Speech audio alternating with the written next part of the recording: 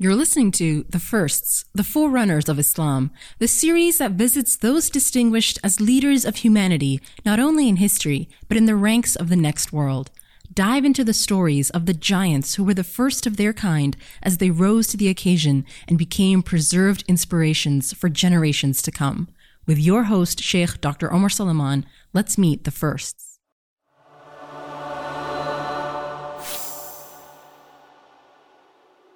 Bismillah, alhamdulillah, wa salatu wa salamu ala rasulillah wa ala alihi wa ala. So, inshallah ta'ala, tonight we are on episode 50 of the first.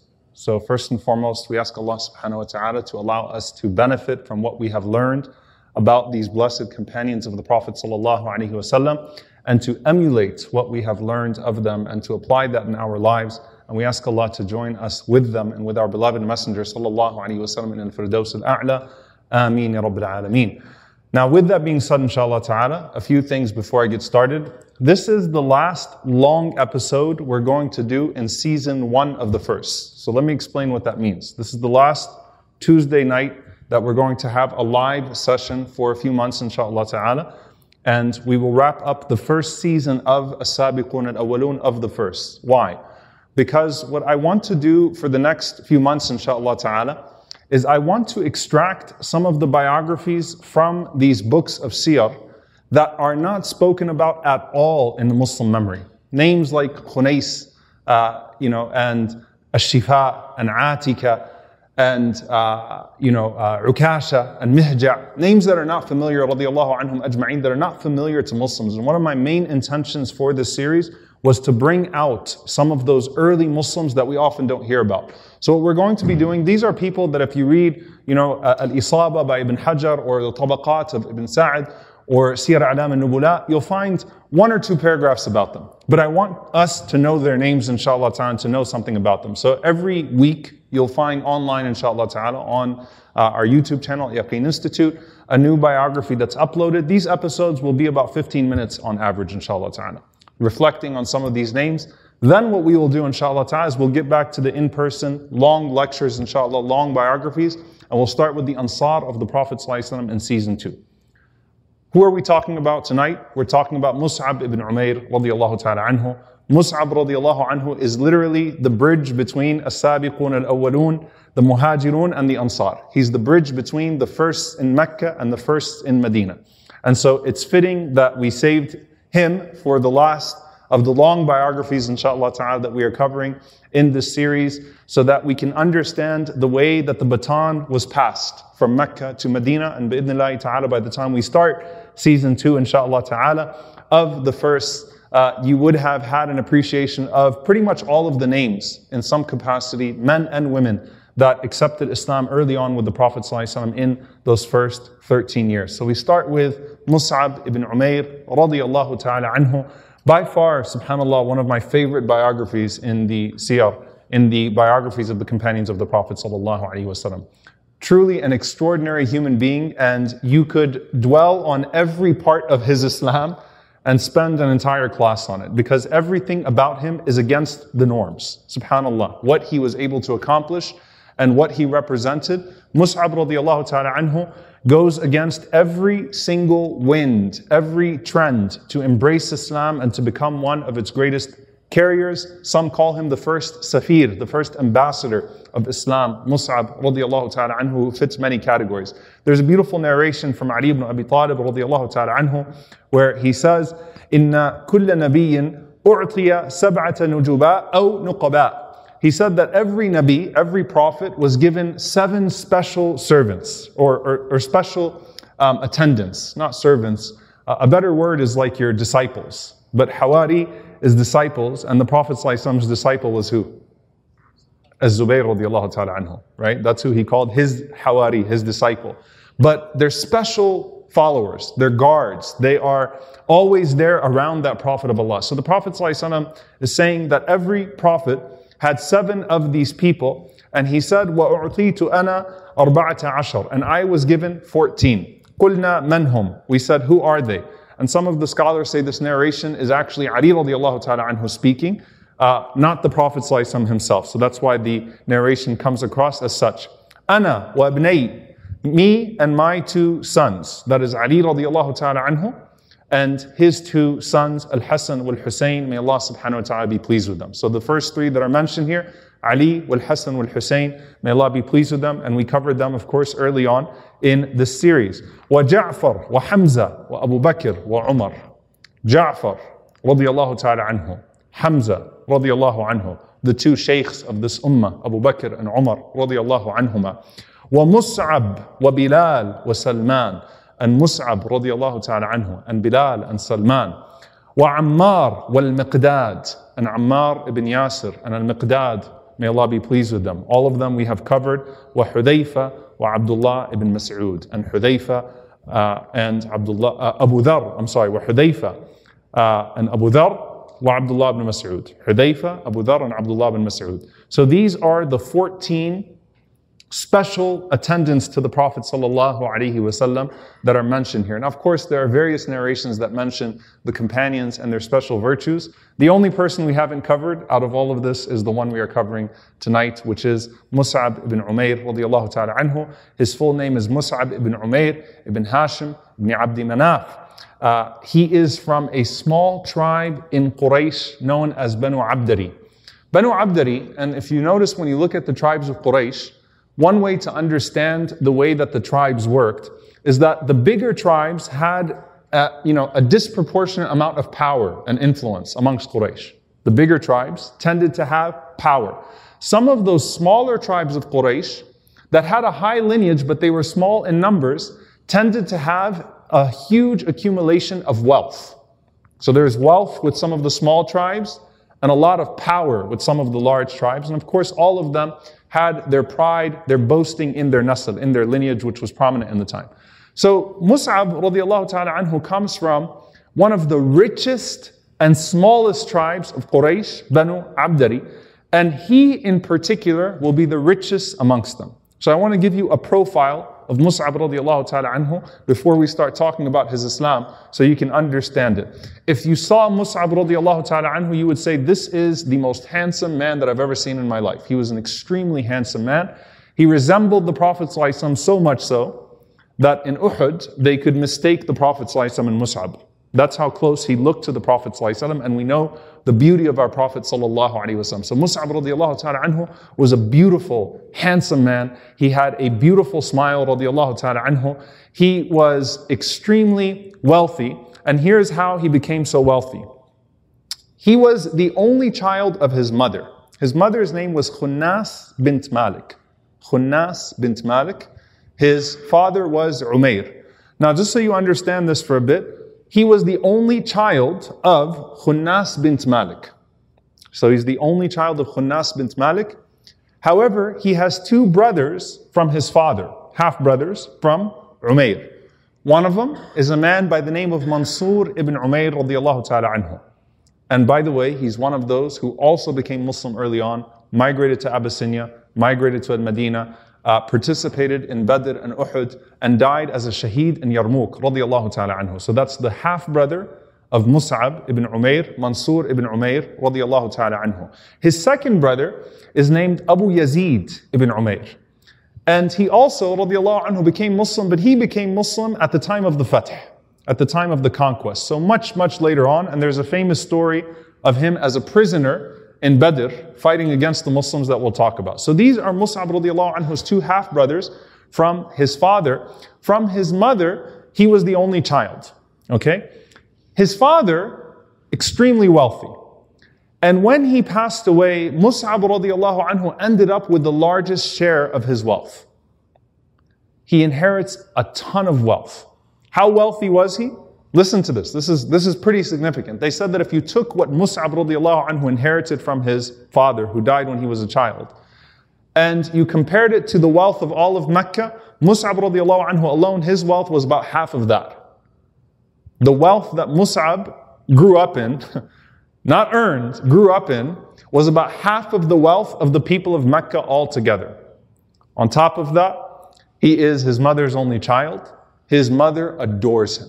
Her whole life surrounds Mus'ab. She doesn't remarry. She has no other children. Her entire life is about Mus'ab. She spoils him rotten, and that's not an exaggeration. I mean spoils him with all of the luxury that he already inherited, as well as the luxury that she had as well. So what does she do? From the time he's a little child, Mus'ab radiallahu anhu is wearing, all types of gold. And of course, back then, none of this is haram in Jahiliyyah in the days of ignorance. Mus'ab had the gold bracelets on him. He had the gold chains. Mus'ab radiallahu ta'ala anhu was wearing silk garments as a child. When you see the rich children that are dressed in clothes that you would never afford as an adult, that's Mus'ab radiallahu ta'ala anhu. That child, right? Even as a baby, he's dressed in these clothes. He has the best perfumes in Mecca. He has only custom clothes, a special tailor that comes from Yemen that tailors his clothes for him. The best of clothes, the best of silks, the best of jewelry, the best of perfumes. And on top of that, by the way, he said even his shoes were tailored. All right, customized shoes for Mus'ab radiallahu ta'ala anhu. And when Mus'ab grows up as a teenager, he goes right into the role. Handsome, has the best perfume, the best shoes, the best clothes. Basically, Mus'ab radiallahu anhu, what he wore was the trend in Mecca. And they would dilute the perfume to smell close to the perfume of Mus'ab radiallahu ta'ala anhu.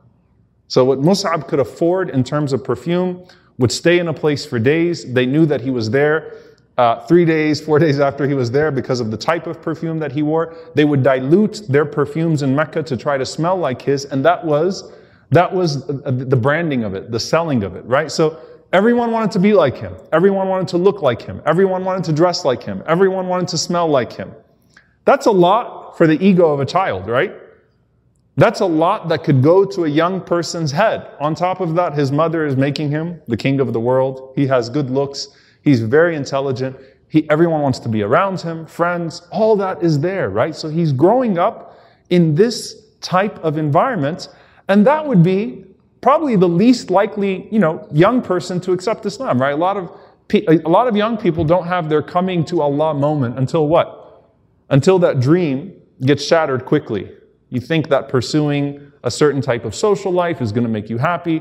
And then once you realize that's not really working out for you as a young person, then you start to think about religion. Let me get through my youth, my silliness, especially if I have a lot of money that I inherited, which usually translates into recklessness. And then I'll think about religion. Mus'ab radiallahu ta'ala anhu has nothing shattering his image for him. It is all perfectly in place for him. Until he hears about Dar al-Arqam. He hears because Mus'ab radiallahu ta'ala anhu is surrounded by people tell him things, so he gets news early on, because everyone's always coming to him, to ask him questions, to talk to him, to be around him. He hears about Dar al-Arqam, this place where Muhammad sallallahu alaihi wasallam is gathering 10, 15, 20 companions in the house of Al-Arqam, who's also a teenager. Mus'ab radiallahu anhu was only a young boy, barely a teenager at this point. And he's talking to them about this new religion. Monotheism, the hereafter, things that he had never heard of. Mus'ab radiallahu ta'ala anhu is curious. Now Mus'ab, and this is when the Prophet ﷺ says that people are like precious stones. خِيَارُكُمْ فِي الْجَاهِلِيَّةِ خِيَارُكُمْ فِي الْإِسْلَامِ. The best of you in the days of ignorance are the best of you in Islam. Even though Mus'ab radiallahu anhu had all this, he wasn't pompous. You don't find any instance in Jahiliyyah of Mus'ab radiallahu anhu, slapping a slave or spitting on someone or belittling someone or denigrating something, which is a testimony to his character early on. He's pompous, he's growing up in luxury. If there was a reality TV show at the time, it would have all been about Mus'ab radiallahu anhu, right? But he's not arrogant in the sense he doesn't denigrate people. He says, I'm very curious about this. But he wants to go very secretively to Dar al-Arqam because he doesn't want his mom to find out. Ultimately, all of this comes from his mother. So the description of him, subhanAllah, going to Dar al-Arqam is that he literally went in the depths of the night and he's tippy-toeing. He's going so quietly to Dar al-Arqam, trying to escape the crowds, the sight of people, to see what's going on. And he knocks extremely softly on the door and they let him in. When they let him in, Rasulullah ﷺ was teaching. He was addressing them. So he interrupted in a way, or he happened to walk in when the Prophet ﷺ was talking to them. So put yourself through the lens of Mus'ab radiallahu anhu, opening the door of Dar al-Arqam. You see all of these people. Who are the majority of the people sitting around the Prophet ﷺ? The exact opposite of you from a societal standpoint. Slaves, poor people, oppressed people, people without tribe. That's pretty much who's gathered around the Prophet ﷺ. So when they see Musab radiallahu anhu, there's a mood in the room, like who just walked in the room. But Musab is not like Umar radiallahu anhu, where when he knocks, everyone's like, okay, let's get ready. Musab radiallahu anhu is not a threat, but it's, what's he doing here? Right? Wow. He's here? Rasulullah sallallahu alaihi wasallam notices him, but the Prophet sallallahu alaihi wasallam doesn't stop talking. He continues to speak, and he happened to be speaking about al-Jannah wal-Nar, paradise and hellfire, and the notions of the hereafter. And as he is speaking, Mus'ab radiallahu ta'ala anhu waits, and he asks the Prophet sallallahu alaihi wasallam a few questions, and Mus'ab radiallahu ta'ala anhu embraces Islam in that moment. First encounter with the Prophet sallallahu alaihi wasallam in Dar al-Arqam. This is a huge development in Mecca, but Mus'ab radiallahu ta'ala anhu is in big trouble if he gets caught. So the Prophet ﷺ tells Mus'ab radiallahu ta'ala anhu to keep his Islam private, as the companions at that point were not announcing their Islam. So Mus'ab radiallahu anhu kept his Islam private. However, he became a student of the Prophet ﷺ in Dar al-Arqam. So he became a regular attendee of Dar al-Arqam, along with those denigrated people in society, sitting with them, learning from the Prophet ﷺ, being mentored by the Prophet ﷺ, developing his akhlaq. And sometimes Mus'ab radiallahu ta'ala anhu would secretly go and pray around the Kaaba, or he'd pray with the Prophet ﷺ and some of the companions. At that time, it's not the 5 salawat, it's not the 5 prayers, but they still had some iteration of prayer. They prayed Qiyamul Layl, they prayed the night prayer. So he's hiding his Islam from his mom for a while. Then one day, he gets caught. The man who catches him is a man by the name of Uthman ibn Talha radiallahu ta'ala anhu. Uthman ibn Talha is famous for being the person who the Prophet ﷺ gave the keys to the Kaaba in Fatih Mecca and said that the keys stay with your tribe. So Uthman ibn Talha is a noble man, but he did not become Muslim also until right before Fatih Mecca, until right before the conquest of Mecca, around the time of Khalid ibn al-Walid radiallahu ta'ala anhu. So at this point, Uthman ibn Talha is one of those that are hostile to the Prophet ﷺ and his message. Uthman ibn Talha sees Mus'ab radiallahu ta'ala anhu praying secretly around the Kaaba. Who does he go to? He goes to his mother. His mother is in complete disbelief. Do you know what your son has done? She says, what? He joined the ranks of Muhammad sallallahu alaihi wasallam. She says, no, not my son, no way. This has to be a misunderstanding. There's no way my son, Mus'ab, is so close to his mother. They talk all the time. There's a great level of love and obedience and good character. My son would have told me if he became Muslim. Of course he didn't join the religion of Muhammad sallallahu alaihi wasallam. So they bring Mus'ab forward, and they bring some of the uncles of Mus'ab from Banu Abdari, and they ask him directly, is it true that you have left your religion and joined the religion of Muhammad sallallahu alaihi wasallam? And Mus'ab radiallahu ta'ala anhu does not lie. He admits it. He says it's true. Shock. How do we contain this? Now with Mus'ab, there's something very sensitive about this. If you beat him publicly, Mus'ab is a trendsetter. Right? So Mus'ab radiallahu anhu, who was followed in so many different trends, could easily become a trendsetter for Islam as well. And they know it. So they have to keep this very, very, very quiet. His mother was so upset. She goes up to him, and subhanAllah, this shows you the very human emotions that are at play here. She's about to hit him, but she can't. She loves him too much. Never hit her son before. She doesn't know how to hit him. So she holds herself back. She's screaming at him. She can't hit him, which was very common at that time. And she said, you know what? لَأَسْجُنَنَّكَ. I'm going to imprison you. Basically, I'm going to keep you tied up in the house. لا تخرج حتى ترتد عن هذا الدين. You will not leave this house until you renounce this religion of yours. So he was tied up in a corner of the home, sort of in a dungeon, and deprived, and everything is taken away from him. He's not able to see the light of day, but at the same time, she did not beat him. She would not hit him. So Mus'ab radiallahu ta'ala anhu is in this, basically the situation of solitary confinement. He has no brothers around him. He has no sisters around him. He has no spouse, he has no friends, no one to actually come to him. And he is waiting for his mother to relent and let him out. So his mother, still being compassionate towards him, checks on him and tries to talk to him, tries to convince him to leave Islam. Mus'ab radiallahu ta'ala anhu is unrelenting. Mus'ab in turn invites her to Islam and she mocks the idea altogether, and she continues to make the deprivation of food and drink and things of that sort worse for him, hoping that that will be enough to cause Mus'ab radiallahu ta'ala anhu to relent. However, Mus'ab radiallahu ta'ala anhu is unwavering in his faith.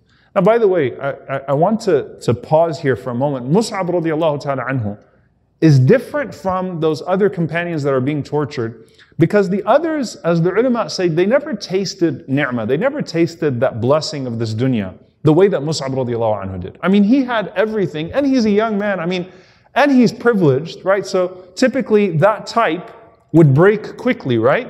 Mus'ab radiallahu anhu is not breaking, and the entire dunya is being taken away from him, and that was his whole identity, was dunya. His whole identity was material wealth, and that's all taken away from him, radiallahu ta'ala anhu. In that time in solitary confinement, Mus'ab radiallahu ta'ala anhu would read the Quran that he memorized from the Prophet sallallahu alaihi wasallam. And Mus'ab radiallahu anhu had a beautiful voice in the recitation of the Quran. The Sahaba used to love to hear Mus'ab radiallahu anhu recite the Quran.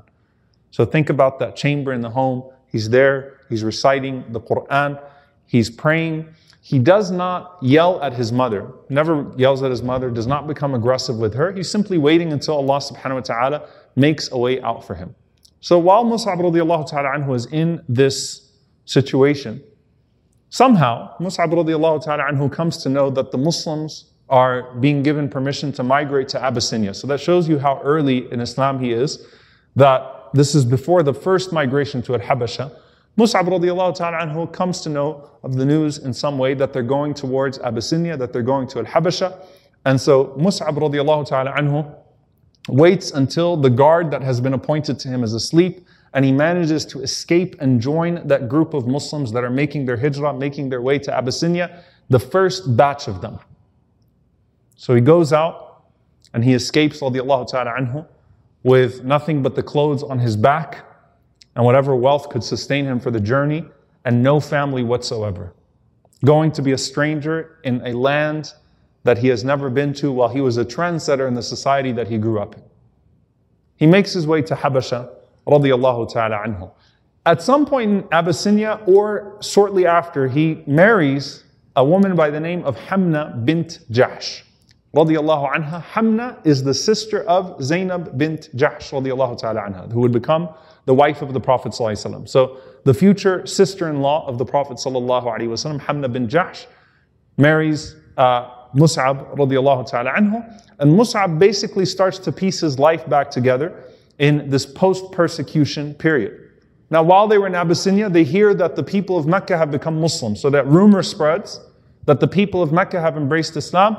Mus'ab radiallahu ta'ala anhu was amongst those that came back on the basis of that rumor, and came to unfortunately find out that it was not true. He gets to Mecca. Who does he visit first when he gets back to Mecca? Who do you all think? The Prophet sallallahu alaihi wasallam. Before he goes to his mother, he goes to the Prophet sallallahu alaihi wasallam. Then he goes to his mother. And his mother says to him when she sees him, she's very emotional obviously, because she wants him back now. I mean, maybe him being in Abyssinia has caused her to have a change of heart. So she says to him, وَيْحَكَ يَا بُنَيْ, woe to you, O my son, أَتَعُودُ مِنَ الْحَبَشَ وَتَأْتِي إِلَى مُحَمَّدٍ صَلَّى اللَّهُ عَلَيْهِ وَسَلَّمْ قَبْلَ أَن تَزُورَنِي. You come back from Abyssinia and you visit Muhammad sallallahu alaihi wasallam before you visit me. You return to Muhammad, this man sallallahu alaihi wasallam, before you even come to me. And he said, حُبُّ مُحَمَّدٍ صَلَّى اللَّهُ عَلَيْهِ وَسَلَّمْ أُمَّهُ أَعْظَمُ مِنْ حُبِّكَ. The love of the Prophet ﷺ, oh my mother, is greater than your love. And listen to what he says. He says, أنت أخرجتيني من الرحم إلى الدنيا وقد أخرجني الله به من الظلمات إلى النور. Profound. He said, you, O my mother, brought me out of your womb into this world. And Allah, through him, brought me from darkness to light. Now when you ask, why is the Prophet ﷺ more beloved to you than anyone else? Through him, Allah brought you from darkness to light. So Mus'ab radiallahu anhu is saying, look, I love you and I appreciate you. And he doesn't bring up the torture or the deprivation or any of that. But what Allah did for me through him is greater than what Allah did for me through you. And so I have to honor him. So his mother then says to him, Ya Musab, leave this deen of yours. Come back to your deen, and you can have your wealth back. You can have your clothes. You can have your status. And a mother is the first one to forgive her child. I'll forgive you for everything that you've done. Just come back to your deen. Come back to your way. Come back to your home. Come back to your mother. And you'll get your wealth again. You'll get your clothes. You'll get all of this. Musab radiallahu ta'ala anhu says, rather you, O mother, come back to Allah, and Allah will forgive you, and Allah subhanahu wa ta'ala will grant you al-Jannah. So you come to Allah subhanahu wa ta'ala, and you come to the Messenger sallallahu alayhi wa sallam. Then, after trying that, she tries hostility, and realizes that Musab radiallahu anhu is a man who, unlike Uthman radiallahu anhu and Abdurrahman bin Auf radiallahu anhu, some of those other rich companions who earned and who became rich over time, Musab radiallahu anhu had it from his childhood, right? And she says to him, listen, if you continue on this way, wallahi, I will prohibit you from receiving every last dirham that was bequeathed to you. All your father's wealth, everything I have for you, it's gone. She said, your clothes, you'll leave them here. They'll be sold off to the markets and given to someone else. Your shoes, your perfume, everything that you ever owned and everything that you were destined to own is gone. Mus'ab radiallahu anhu says, I'm okay with that. What Allah has is better. Then she tries to threaten him again. She says, I'm going to call your uncles and we're going to put you back in that dungeon. This time, Mus'ab radiallahu ta'ala anhu has a bit of a feistier answer. Mus'ab radiallahu anhu says, listen, mom, if you put me back in that dungeon, I promise you that no guard is going to last a day or night with me. I'm going to kill him. I'm going to fight this time. I'll kill whoever you put in charge. I will find a way to kill him. So don't waste your time. This time I'm not going to be as subservient and obedient as I was the last time in this situation. So she was shocked by his answer. So subhanAllah, and this is very painful for him to do, he says to her basically, you leave me alone and I'll leave you alone. You know, you don't try to hinder this for me and stop me and hurt me, and I'm going to leave you alone. I'm not going to bother you anymore, oh my mother. Still give her the ihsan, still give her the excellence, the good treatment, so long as she accepts. But at the end of the day, if this is where you're at, then let's make this easy. And I'm not going to bother you with my Islam. You don't bother me with shirk. We go our separate ways. She says to Mus'ab radiallahu ta'ala anhu, leave behind every single one of your clothes and every single dirham that you have. Mus'ab radiallahu anhu says, take it all. I want nothing. He walks out of that house, having been destined to be the richest boy in Mecca, walking out with not a dirham to his name anymore. You think about that. That level of sacrifice and that level of determination and that level of tarbiyah, that level of mentorship and will that had to be generated in him to be able to do that, radiallahu ta'ala anhu. This is a turning point for him.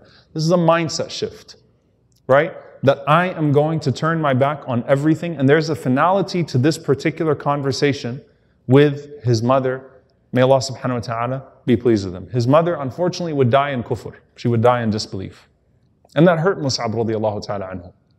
But this was the last encounter between Mus'ab radiallahu ta'ala anhu and his mother. And that's the pain when you go back to the narration of Miqdad, that you people think that you want to be from the first, you wish you were Sahaba, but you don't know the pain and the anguish that we went through when we followed our Messenger sallallahu alayhi wasallam. So Mus'ab radiallahu ta'ala anhu no longer has the beautiful clothes, no longer has the perfume, no longer has the silk, no longer has the jewelry, has none of that. He's just a man from amongst the Muslims and he's basically tribeless.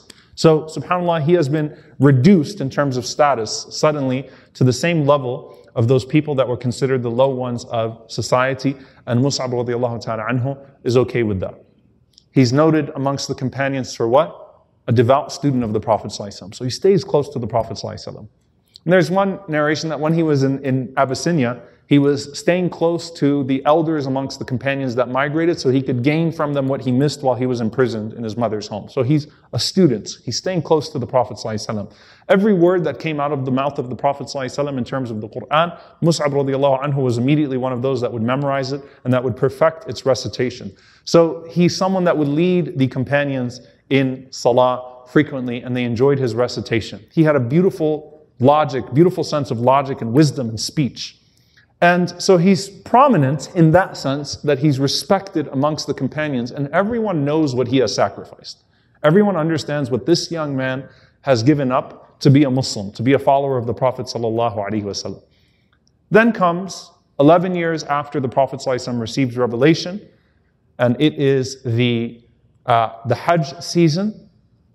And here the Prophet ﷺ is with Abu Bakr and Ali, may Allah be pleased with them both, and they're going around in the Hajj, the Hijjah, the 11th year after the revelation is received, and they're talking to all of these different outsiders that are coming for the Hajj at night, and they're calling them to Islam.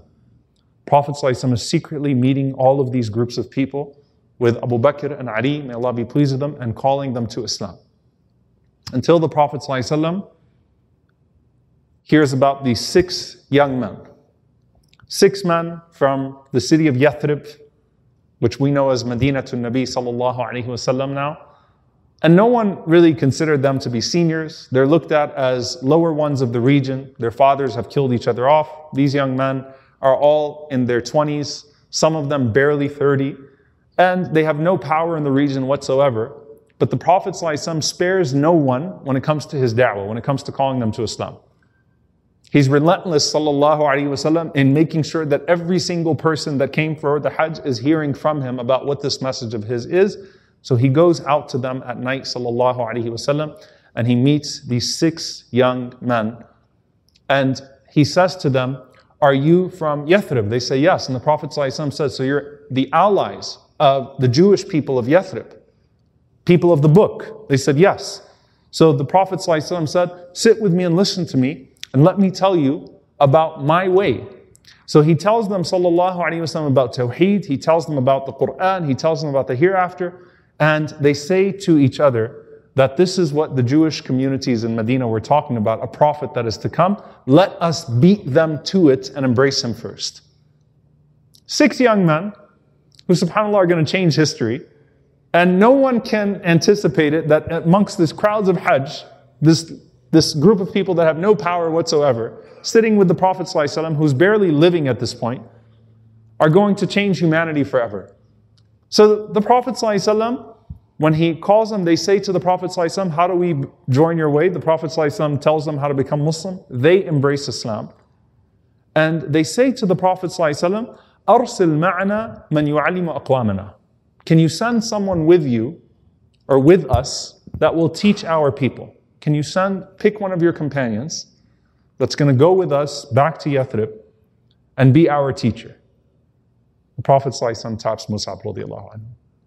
He says, "Musab ibn Umair is going to go with you to Medina, to Yathrib at the time, and he'll teach your people Islam."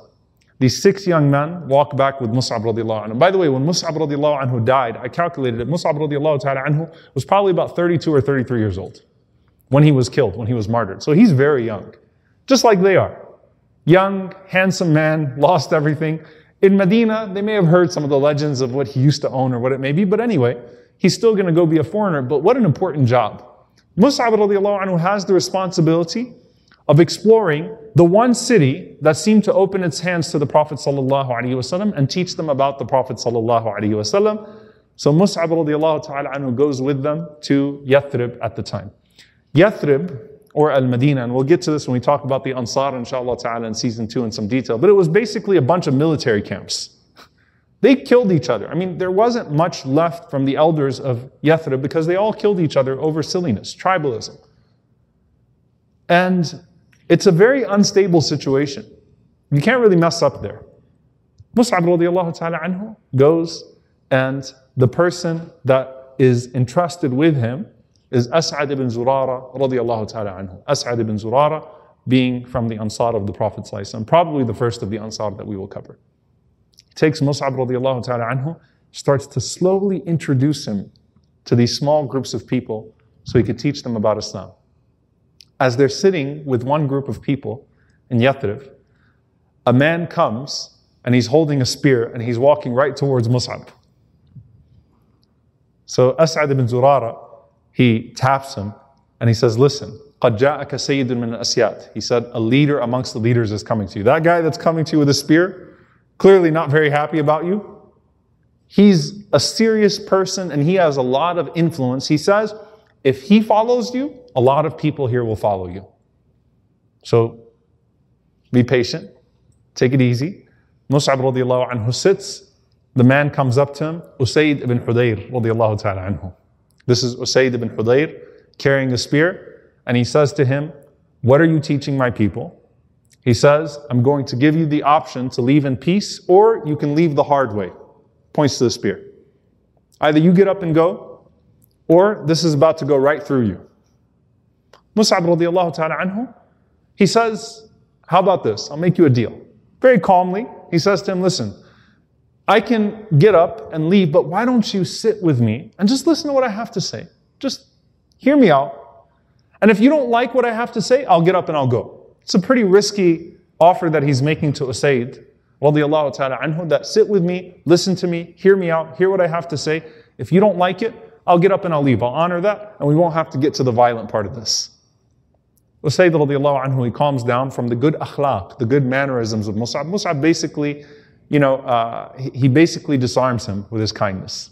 Very calmly, smile on his face, listen, I understand. And he honors him because he says, I will obey you. If you don't like what I have to say, I'll get up and I'll leave. I'm not going to challenge your authority, I'll listen to you.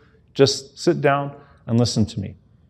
So Usayd puts down a spear, he sits down with Mus'ab radiallahu anhu. Mus'ab radiallahu anhu recites some of the Quran to him. Surah Al-A'la, some of the small surahs of the Quran from Juz' Amma. Tells him about the basics of the deen. Usayd radiallahu ta'ala anhu is looking at Mus'ab and he's overwhelmed by the message.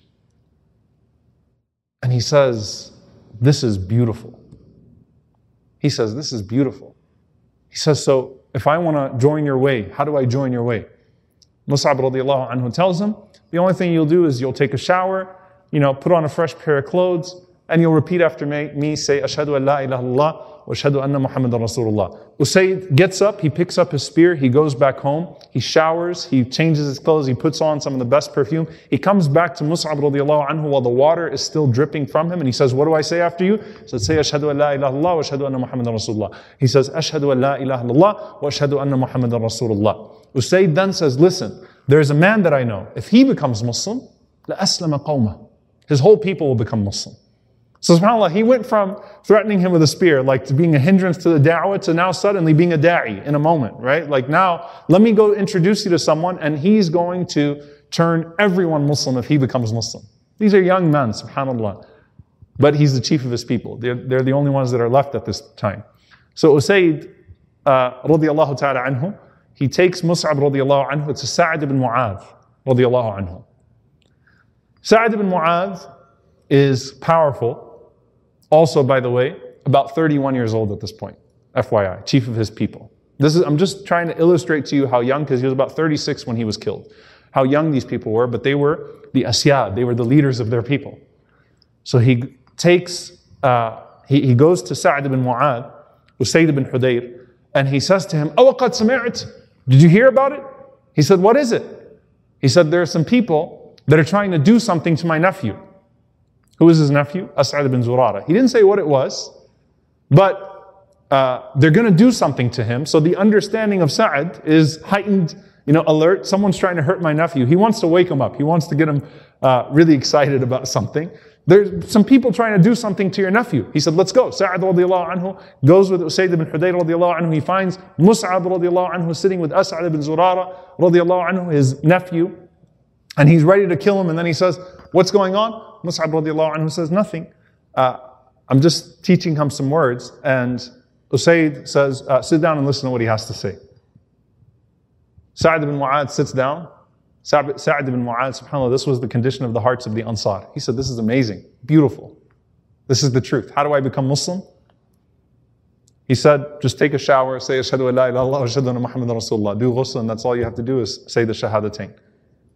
So now, it's Musab, Usaid, and Sa'ad. And they say there is one more person we need to call to Islam and then Medina's done. Yathrib is going to be all Muslim. He said, who is that? Sa'ad ibn Ubadah. They go, they call Sa'ad ibn Ubadah radiallahu anhu the same way Sa'ad ibn Ubadah becomes Muslim. So suddenly, in just a matter of moments, Mus'ab radiallahu anhu has the three most powerful people in Yathrib as Muslims.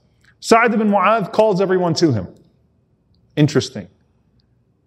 And he says to them, O people of Yathrib, قَدْ أَسْلَمْتُ وَآمَنْتُ بِمُحَمَّدٍ صَلَّى اللَّهُ عَلَيْهِ وَسَلَّمَ. I've become Muslim and I have believed in Muhammad sallallahu alayhi wasallam.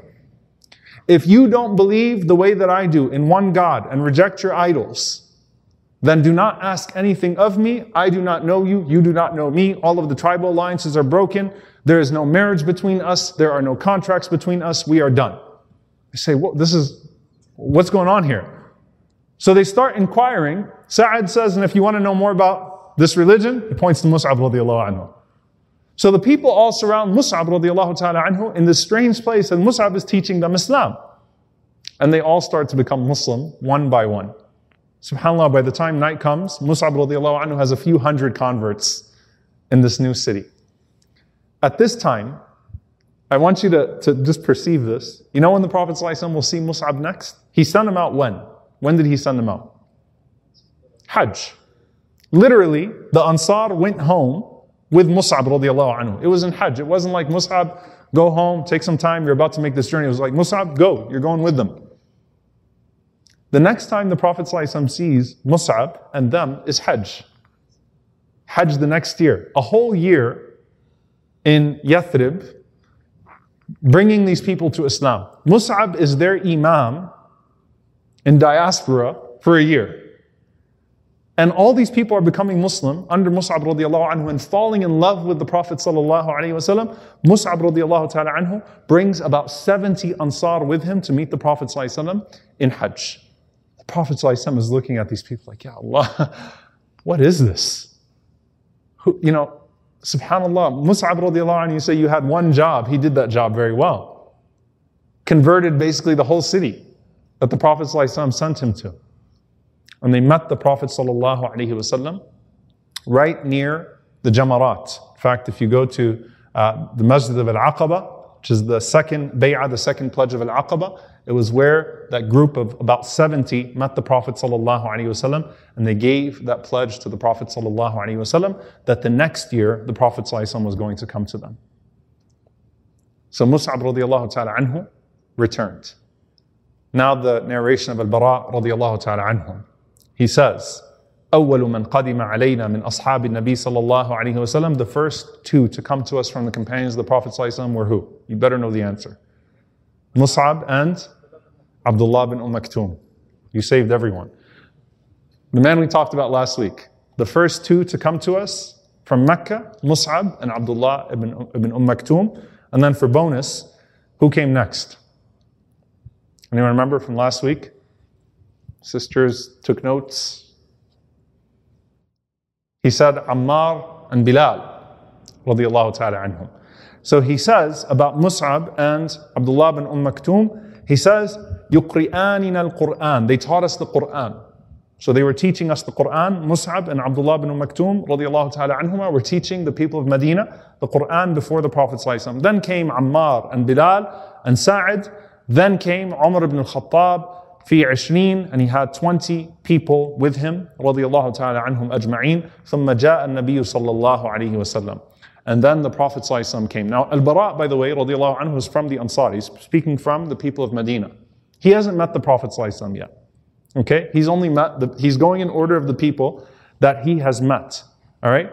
He's been hearing about the Prophet ﷺ, but now he says, فَمَا رَأَيْتُ أَهْلَ الْمَدِينَةِ فَرِحُوا بِشَيْءٍ فرحهم به. I never saw the people of Medina in my entire life be more excited, be more in joy about anything, the way they were excited about the Prophet sallallahu alaihi wasallam. He said the women, the children, everyone was out on the streets saying, هَذَا رَسُولُ اللَّهِ قَدْ جَاء. This is the Messenger of Allah sallallahu alaihi wasallam. He's come to us.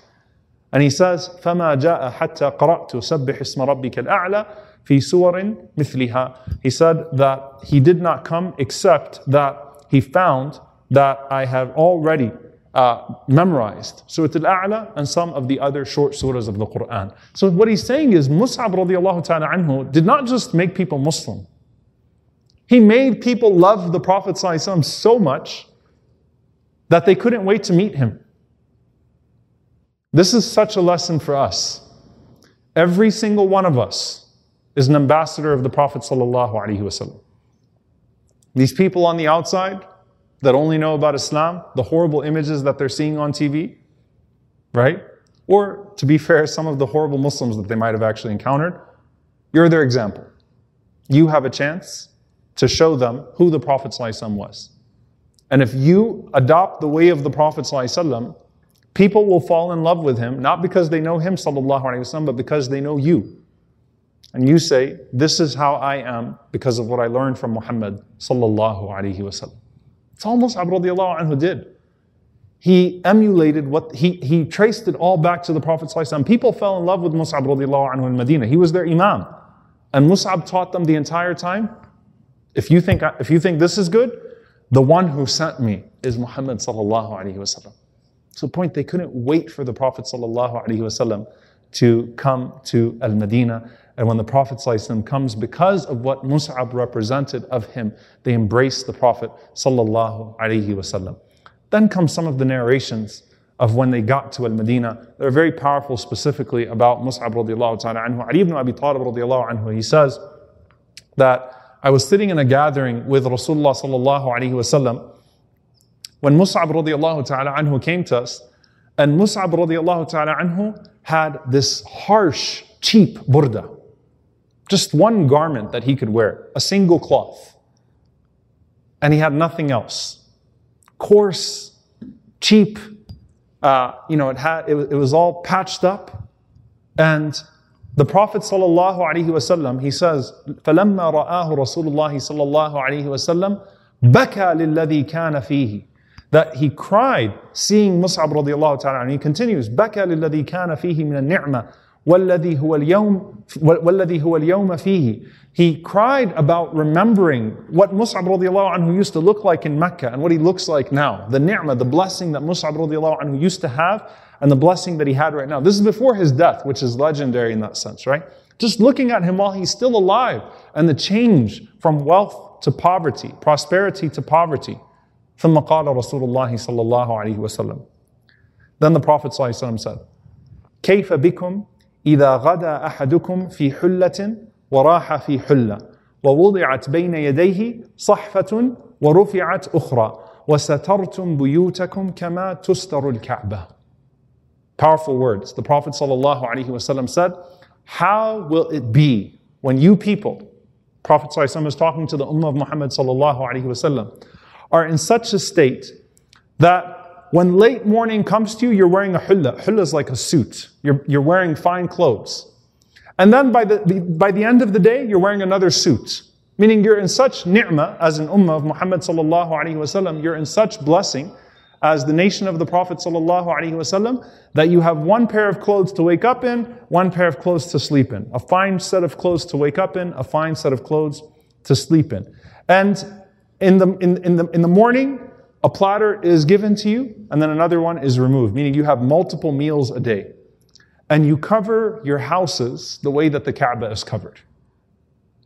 Meaning you adorn your homes. You live in nice houses, you adorn your homes, you wear nice clothes, you have nice meals. And the Prophet ﷺ is looking at Mus'ab radiallahu anhu, speaking to the Ummah of Muhammad ﷺ. One day, you're going to have all that. And the implication is that Mus'ab radiallahu anhu never will. He never will again in this life. قالوا يا رسول الله. They said, يا رسول الله.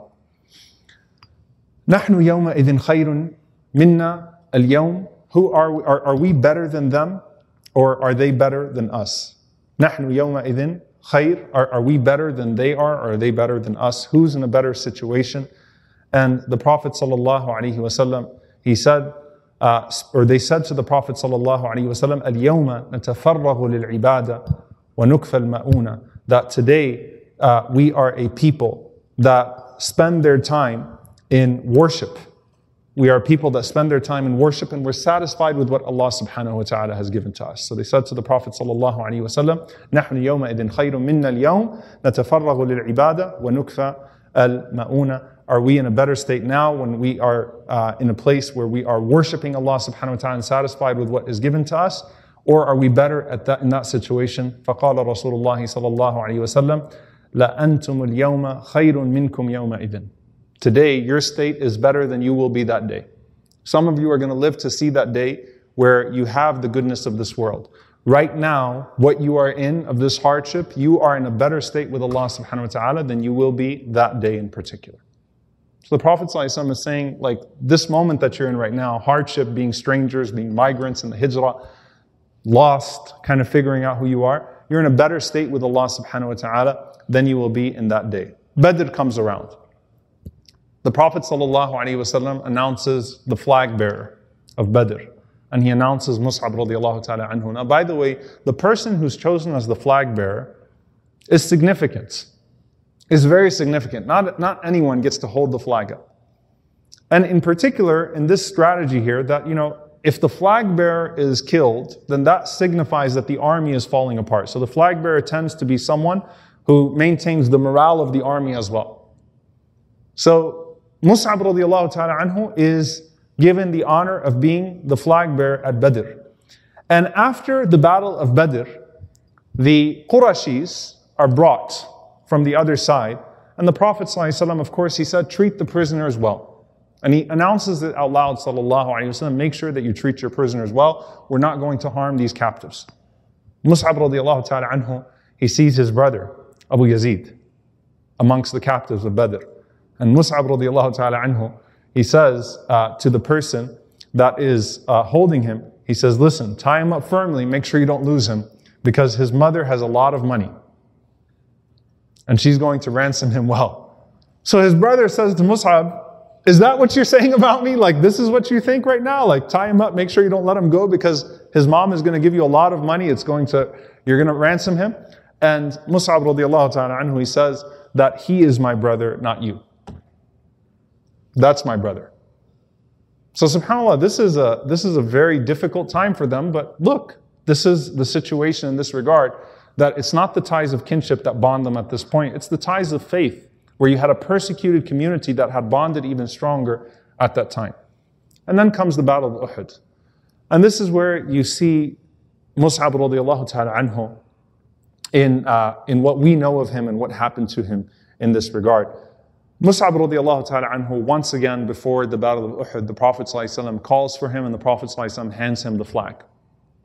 So Mus'ab radiallahu ta'ala anhu has the honor of being the flag bearer both in Badr and in Uhud. Very unique, subhanAllah, that the Prophet ﷺ loved him that much and he placed him in that situation. Some of the scholars, they mention that, Mus'ab radiallahu anhu never left the position in the hearts of the Muslims in Medina, and he always had the hearts of the Muslims in Mecca. So he really had a status of an imam amongst the people. So it's not just the love that Allah and the Messenger ﷺ had for him, but it's also the place that he had, right? I mean, he was the imam of the people of Medina for years, and in Mecca, they grew up following him, radiyallahu ta'ala anhu. So he was the right person to be the flag bearer in this regard, and of course, he was beloved to the Prophet sallallahu alaihi wasallam. So the Prophet ﷺ announces in front of the people right before the battle starts that Mus'ab radiallahu anhu is going to hold the liwa, he's going to hold the flag of the Muslims. The Battle of Badr starts. The Battle of Uhud starts. The Muslims, of course, in the first part of the battle, completely devastate the Meccans. Their strategic place from a military perspective was the mountain of archers. 50 of them, the Prophet ﷺ tells them, hold your positions, don't come down from there until I tell you to, even if you think the battle is over, even if you think that the spoils of war are being distributed, even if you see that they have won and they're cutting up our bodies, don't come down until I tell you to come down. Clear instructions that he gives them, sallallahu alayhi wa sallam. Mus'ab radiallahu ta'ala anhu serves honorably in that battle. Of course, as we know, what happens, and this is, subhanAllah, truly something to reflect on, 40 of those that were on the mountain came down. Why? Because they were afraid of missing out on the spoils, on the wealth that they now saw laying in the battlefield in Uhud. They were afraid of missing out on the ghanima. Musab radiallahu ta'ala anhu gave all that up for the sake of Allah subhanahu wa ta'ala. All that was laying on the battlefield of shields and swords and gold and wealth, Musab radiallahu anhu already turned his heart away from that. He turned his mind away from that years before that. But subhanAllah, that's a weakness of some people. They saw that and it seemed like the battle was over and the other side had retreated and there was this quiet in the battlefield itself and their possessions left behind. It seems like we routed them the way that we routed them in Badr. We won. And so they start to dispute amongst themselves about whether they should go down. Some of them reminding others that Rasulullah ﷺ told us not to go down. And others saying, but the battle is clearly over and the Muslims are celebrating. Let's go claim our spoils of war. 40 of them come down. Only 10 of them remain up there. Khalid ibn al-Walid, radiallahu ta'ala anhu, of course, at that time was on the opposite side, recognizes the strategic strength that they now have because they no longer have that view and that position of strength there. So he takes the army around Jabal Uhud, around the mountain of Uhud, and while those Muslims are in the battlefield, claiming what was left over, Khalid radiallahu ta'ala anhu comes with a much larger army and they start to mow down the Muslims in the battlefield. They take out the 10 that are left on the mountain and they start to go through them. Musab radiallahu ta'ala anhu, he recognizes the second wind that's going on and he sees them coming directly at the Prophet ﷺ. Killing the Prophet ﷺ is a definitive way to end this battle. If they kill the Prophet ﷺ, they win, right? And they knew that, which is why when the battle got heated, they shouted out what? قَتَلْنَا Muhammad. We killed Muhammad sallallahu alaihi wasallam. And some of the Muslims, there were some that came down to claim the spoils. Not everyone's the same. Some of them, when they heard that the Prophet sallallahu alaihi wasallam was killed, they sat down on the battlefield and they started to cry, forgetting that they were in the middle of a battle. So everyone is different, but there is chaos. And Mus'ab radiallahu anhu sees them coming for the Prophet sallallahu alaihi wasallam. What does he do? Radiallahu ta'ala anhu. He's the flag bearer. Mus'ab radiallahu ta'ala anhu, he takes his horse and he has the flag and he goes far away from the Prophet sallallahu alaihi wasallam. Can anyone tell me why he would do that? What's he trying to do? So they follow him and not the Prophet sallallahu alaihi wasallam. See, subhanAllah, what he's doing? He's not fleeing the battlefield, but he goes to another part away from the Prophet ﷺ. He holds up the flag high and he starts to chant out, Allahu Akbar, Allahu Akbar, Allahu Akbar. So he's causing commotion so that they can come at him instead of the Prophet ﷺ. SubhanAllah. Knowing that this army that's sweeping through, that all that's going to do is it's going to give the Prophet ﷺ, maybe his best chance is that they're able to carry the Prophet ﷺ off and get him away from the battlefield. That's all he wants to do, subhanAllah.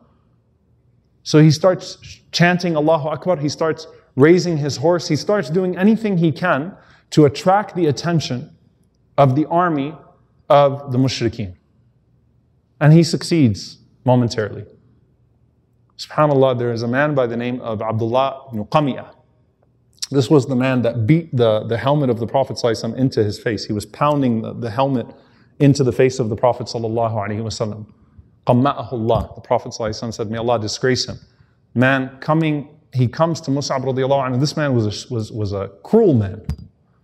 So he sees Mus'ab radiallahu ta'ala anhu holding the flag and he understands what's going on. And he was, by the way, the one that would shout out, قَتَلْنَا Muhammad, قَتَلْنَا Muhammad. He's doing everything he can to increase the chaos.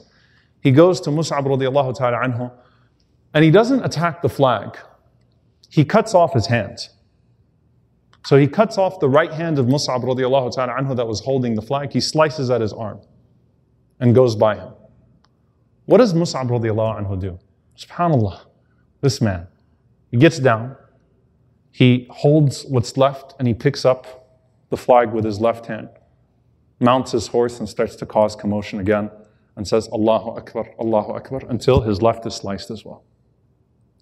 Musab radiallahu ta'ala anhu, he picks up then the flag with what's left and he raises it this way until eventually a spear comes right at him radiallahu ta'ala anhu and kills him. This was devastating to the Muslims, devastating to the Prophet ﷺ. Hard for people to see. And when you think about morale, that's a way to really kill their morale. And because of how much, subhanAllah, Musab resembled the Prophet ﷺ, some of them saw Musab radiallahu anhu and they thought it was the Prophet ﷺ. That's how much he looked like him. And while Musab radiallahu ta'ala anhu was holding the flag before he was killed, he was reciting, وَمَا مُحَمَّدٌ إِلَّا رَسُولٌ قَدْ خَلَتْ مِنْ قَبْلِهِ الرُّسُلُ. Muhammad ﷺ was not but a messenger. Messengers have come before him. If he is killed or he dies, will you turn back on your heels? So he is reciting that to tell the Muslims, even if Muhammad ﷺ is dead, keep going, keep going, keep going. And he went, radiallahu ta'ala anhu, until his last moment with a spear through his chest from the same man, Abdullah ibn Qamiyah. And that killed him. Mus'ab radiallahu ta'ala anhu, when he was killed, he had over 70 wounds on his body when he was found dead on that day, radiallahu ta'ala anhu. And subhanAllah, it's very interesting. There's so many parallels. Both he and Abdullah ibn Maktoum were those who brought Islam to Medina first. And both of them died with what? With the flag of Islam to their chest. SubhanAllah, you can't write it more powerfully than that. Both of them died holding that flag, holding the banner of La ilaha illallah in the midst of all of that devastation. Khabbab radiallahu ta'ala anhu, he said that Mus'ab radiallahu anhu was killed at the Battle of Uhud, and when we went to look for the cloth to shroud him in, the Prophet ﷺ saw him and we couldn't cover his entire body. When we covered his upper half, his lower half showed, and when we covered his lower half, his upper half showed. This was a man that owned Mecca, and he didn't have enough to cover his whole body in the moments of his martyrdom in Uhud. And the Prophet ﷺ says, غَطُّوا بِهَا رَأْسَ وَجَعَلُوا عَلَى رِجْلَيْهِ مِنَ الْإِذْخِرِ. Prophet ﷺ said, cover his head with the cloth and then put some bushes, some grass, anything to cover, vegetation to cover the rest of his body that can't be covered. And Rasulullah sallallahu alaihi wasallam said, subhanAllah, when he went through the battlefield, the first person he went to was Hamza radiallahu ta'ala anhu, his uncle, his brother, someone so beloved to the Prophet sallallahu alaihi wasallam. And Rasulullah sallallahu alaihi wasallam cried over Hamza radiallahu ta'ala anhu in a way that no one had ever seen him cry before. The crying of the Prophet ﷺ over Hamza radiallahu anhu was unlike the crying they ever heard from the Prophet ﷺ. And then he went to Mus'ab radiallahu ta'ala anhu. And the Prophet ﷺ started to cry. And he recited sallallahu alayhi wa sallam, مِنَ الْمُؤْمِنِينَ رِجَالٌ صَدَقُوا مَا عَاهَدُوا اللَّهَ عَلَيْهِ. There are those from amongst the believers who are truthful to the covenant that they took with Allah subhanahu wa ta'ala. مِنْهُمْ مَنْ قَضَى نَحْبَ وَمِنْهُمْ مَنْ يَنْتَظِرُ وَمَا بَدَّلُوا تَبْدِيلًا. Some of them fulfill their oath right away. Some of them are delayed, but they do not move away from their original covenant. They stick to their promise to Allah. And then listen to what the Prophet ﷺ said, because this is instructive to us. It's authentic that the Messenger ﷺ then said to Mus'ab radiallahu ta'ala anhu and to the shuhada around him, Inna Rasulullah sallallahu alayhi wa sallam yashhadu annakum shuhada inda Allah yawm al-qiyamah. The Messenger of Allah sallallahu alaihi wasallam bears witness that you are the martyrs, the shuhada of Allah on the Day of Judgment. You are considered amongst the shuhada, those martyrs on the Day of Judgment. And then the Prophet ﷺ called out to the people, أَقْبَلَ عَلَى النَّاسِ فَقَالَ أَيُّهَا النَّاسِ. He said, O people, زُورُوهُمْ وَأْتُوهُمْ وَسَلِّمُوا عَلَيْهِمْ. Visit these people frequently. The shuhada of Uhud, visit them frequently. Come to them and give salam to them. فَوَالَّذِي نَفْسِي بِيَدِهِ لَا يُسَلِّمُ عَلَيْهِمْ مُسْلِمٌ إِلَى يَوْمِ الْقِيَامَةِ إِلَّا رَدُّوا عَلَيْهِ السَّلَامِ. Prophet ﷺ said, I swear by the one in whose hand is my soul, no Muslim will come to them and say salam to them until the Day of Judgment, except that the salam, they will return the salam to them. So when you go for Umrah, you go for Hajj, may Allah subhanahu wa ta'ala return us to that place. And you visit Uhud, which is the sunnah of the Prophet ﷺ. The sunnah of Rasulullah sallallahu alaihi wasallam, people go there and they do the touristy stuff. Go to this masjid, and this masjid, and this masjid. The sunnah of the Prophet sallallahu alaihi wasallam is that he would go to Uhud and he would pray on those martyrs. SubhanAllah, I think about the beauty of our Prophet sallallahu alaihi wasallam and how he never forgot those people. That before he died sallallahu alaihi wasallam, the last thing he did was he went to Uhud and he gave salam to them one more time and he prayed upon them, and then he went to Al-Baqi'. And then he went home, sallallahu alaihi wasallam, until he would die between his home and the masjid, sallallahu alaihi wasallam. And it's instructive to us. Go to them, visit them, give salam to them. You don't go to them and say salam to them, to Hamza radiallahu ta'ala anhu, to Musab radiallahu ta'ala anhu, except that they return the salam to you, radiallahu ta'ala anhum ajma'een. Hamna bint Jahsh, the wife of Musab, the widow of Musab, she comes to the Prophet ﷺ, and what happened after Uhud was that the women were waiting outside the battlefield. Some of them ran to see their loved ones who was on the field, and some of them didn't want to actually come and see the dead bodies. So they were waiting for the news to come to them. So a large group of women were waiting to hear what happened to their loved ones. So as the women were coming to the Prophet ﷺ, asking him what happened, the Prophet ﷺ, he said to each one of them, he told them who passed away. Hamna radiallahu anha came to the Prophet ﷺ. فقال يا حمنا احتسبي أخاك عبد الله بن جحش. The Prophet ﷺ said, "O Hamna, seek the reward for your brother Abdullah bin Jahsh. Your brother passed away, Abdullah bin Jahsh radiallahu ta'ala anhu." فقالت إنا لله وإنا إليه راجعون رحمه الله وغفر له. Inna lillahi wa inna ilayhi raji'un. To Allah we belong and to Allah we return. May Allah have mercy on him and may Allah forgive him. And then the Prophet ﷺ said, Ya Hamna, احتسبي خالك Hamza ibn Abdul Muttalib. Hamza radiallahu anha, her maternal uncle was Hamza radiallahu ta'ala anhu. She's the cousin of the Prophet ﷺ. Her maternal uncle is Hamza radiallahu ta'ala anhu. So the Prophet ﷺ started off with her brother and then said, and your uncle Hamza also passed away. So she said, Inna lillahi wa inna ilayhi raji'un, rahimahullah wa ghafara lahu. May Allah have mercy on him and forgive him. And then the Prophet ﷺ said, Ya Hamna, ihtasibi zawjak, Musab ibn Umair. O Hamna, seek the reward from Allah subhanahu wa ta'ala for your husband Musab ibn Umair. And Hamna radiallahu anha started to wail. She said, Ya huzna, ya hirbah. Started to call out and cry and shout and scream. And the Prophet ﷺ started to cry from her crying. And the Prophet ﷺ said, Inna lirrajuli la shu'batan min al-mar'ati ma hiya lahu shay. The Prophet ﷺ, he said that a husband has a unique position with his wife that no one else can fill. That it's different when I mentioned to her husband Musab radiallahu ta'ala anhu, that it moved Hamna radiallahu anha in a very different way. And that's something subhanAllah shows you the emotional intelligence of the Prophet ﷺ as well. Recognizing the different layers and the different levels of grief, that this was her husband, Musab radiallahu ta'ala anhu. May Allah subhanahu wa ta'ala have mercy on him, and may Allah subhanahu wa ta'ala make it easy for all of the widows of this ummah. I want to end with a few notes, inshaAllah ta'ala, in regards to Musab radiallahu ta'ala anhu. This was the first that the first always remembered.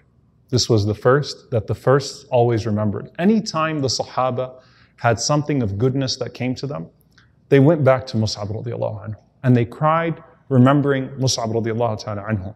Abu Wa'il radiallahu ta'ala anhu, he says, عدنا خبابة. We went to visit Khabbab radiallahu ta'ala anhu when he was sick. فقال هاجرنا مع النبي صلى الله عليه وسلم نريد وجه الله. He said, we made hijrah with the Prophet صلى الله عليه وسلم, and we only wanted the reward from Allah subhanahu wa ta'ala.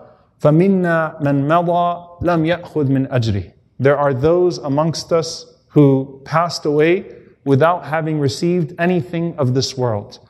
And he says, مِنْهُمْ مُسْعَبْ ibn Umair radiyallahu ta'ala anhu. I remember Musab ibn Umair radiyallahu ta'ala anhu. قُتِلَ يَوْمَ أُحُدٍ. He was killed on the day of Uhud, and he did not have anything to cover his body on that day.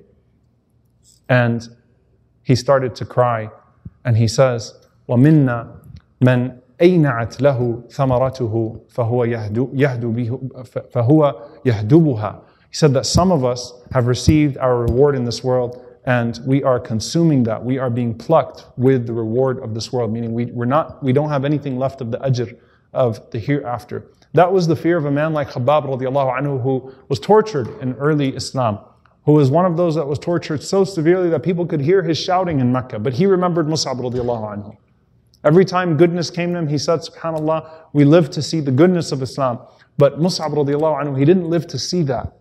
He had it all taken away from him, and all he had was the ajr of the hereafter. The other person, subhanAllah, on the opposite side of Khabbab, someone who had the opposite experience of Khabbab radiallahu anhu from the Muhajirun, Abdurrahman ibn Auf radiallahu ta'ala anhu. Sa'ad narrates that أُوتِيَ Abdurrahman ibn Auf radiallahu ta'ala anhu يَوْمًا بِطَعَامِهِ. There was a day that we brought Abdurrahman ibn Auf his food, and he started to cry.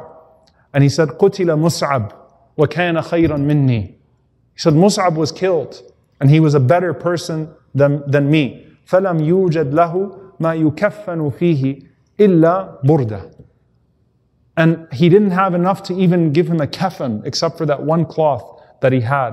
وَقُتِلَ حَمْزَةً وَهُوَ خَيْرٌ مِنِّي. And Hamza radiallahu ta'ala anhu was killed, and he was better than me, and he did not have anything to even cover his body. لَقَدْ خَشِيتُ أَنْ يَكُونَ قد عجلت لنا طيباتنا في حياتنا الدنيا ثم جعل يبكي. He said, I'm afraid that our goodness has come to us in this dunya. It's been hastened for us in this dunya, and we don't have anything waiting for us in the hereafter. And he started to cry. What this tells you, subhanAllah, is that even those Sahaba, whether it was Khabbab who was tortured in Mecca, or Abdurrahman ibn Auf who had the wealth, two people with opposite experiences, but all of the early Muslims could converge on one thing. Mus'ab radiallahu anhu was the best of us, and he deserved so much. He deserved so much, but he never got to see it. And that hurt them to know that Mus'ab radiallahu ta'ala anhu did not get to see it. But Allah subhanahu wa ta'ala preserved something so much greater for Mus'ab radiallahu ta'ala anhu. Dear brothers and sisters, subhanAllah, you look at Hamza radiallahu anhu and Mus'ab radiallahu anhu buried next to each other. And subhanAllah, both of them embraced Islam in Dar al-Arqam. One of them opened up Mecca, the other one opened up Medina. And here they are buried together, subhanAllah, next to each other in Uhud. You also see another similarity that the ulama mention. The first two ambassadors of Islam, Ja'far radiallahu ta'ala anhu to Abyssinia, and Mus'ab radiallahu ta'ala anhu to Al-Madinah, to Yathrib, which would become Medina to Nabi sallallahu alayhi wasallam. And both of them had their arms lost in battle. SubhanAllah, both of these men that shared that distinction of being the ambassadors of the Prophet ﷺ, Ja'far securing the security of the Messenger ﷺ in Abyssinia, Mus'ab radiallahu ta'ala anhu securing the situation in Medina for the Prophet ﷺ. And I just remind us, subhanAllah, as we take this lesson, and there's so many lessons and we're out of time. Number one, إِنَّ اللَّهَ اشْتَرَى مِنَ الْمُؤْمِنِينَ أَنفُسَهُمْ وَأَمْوَالَهُم بِأَنَّ لَهُمُ الْجَنَّةِ. Allah has purchased from the believers their lives and their wealth so that in return they have what? Jannah.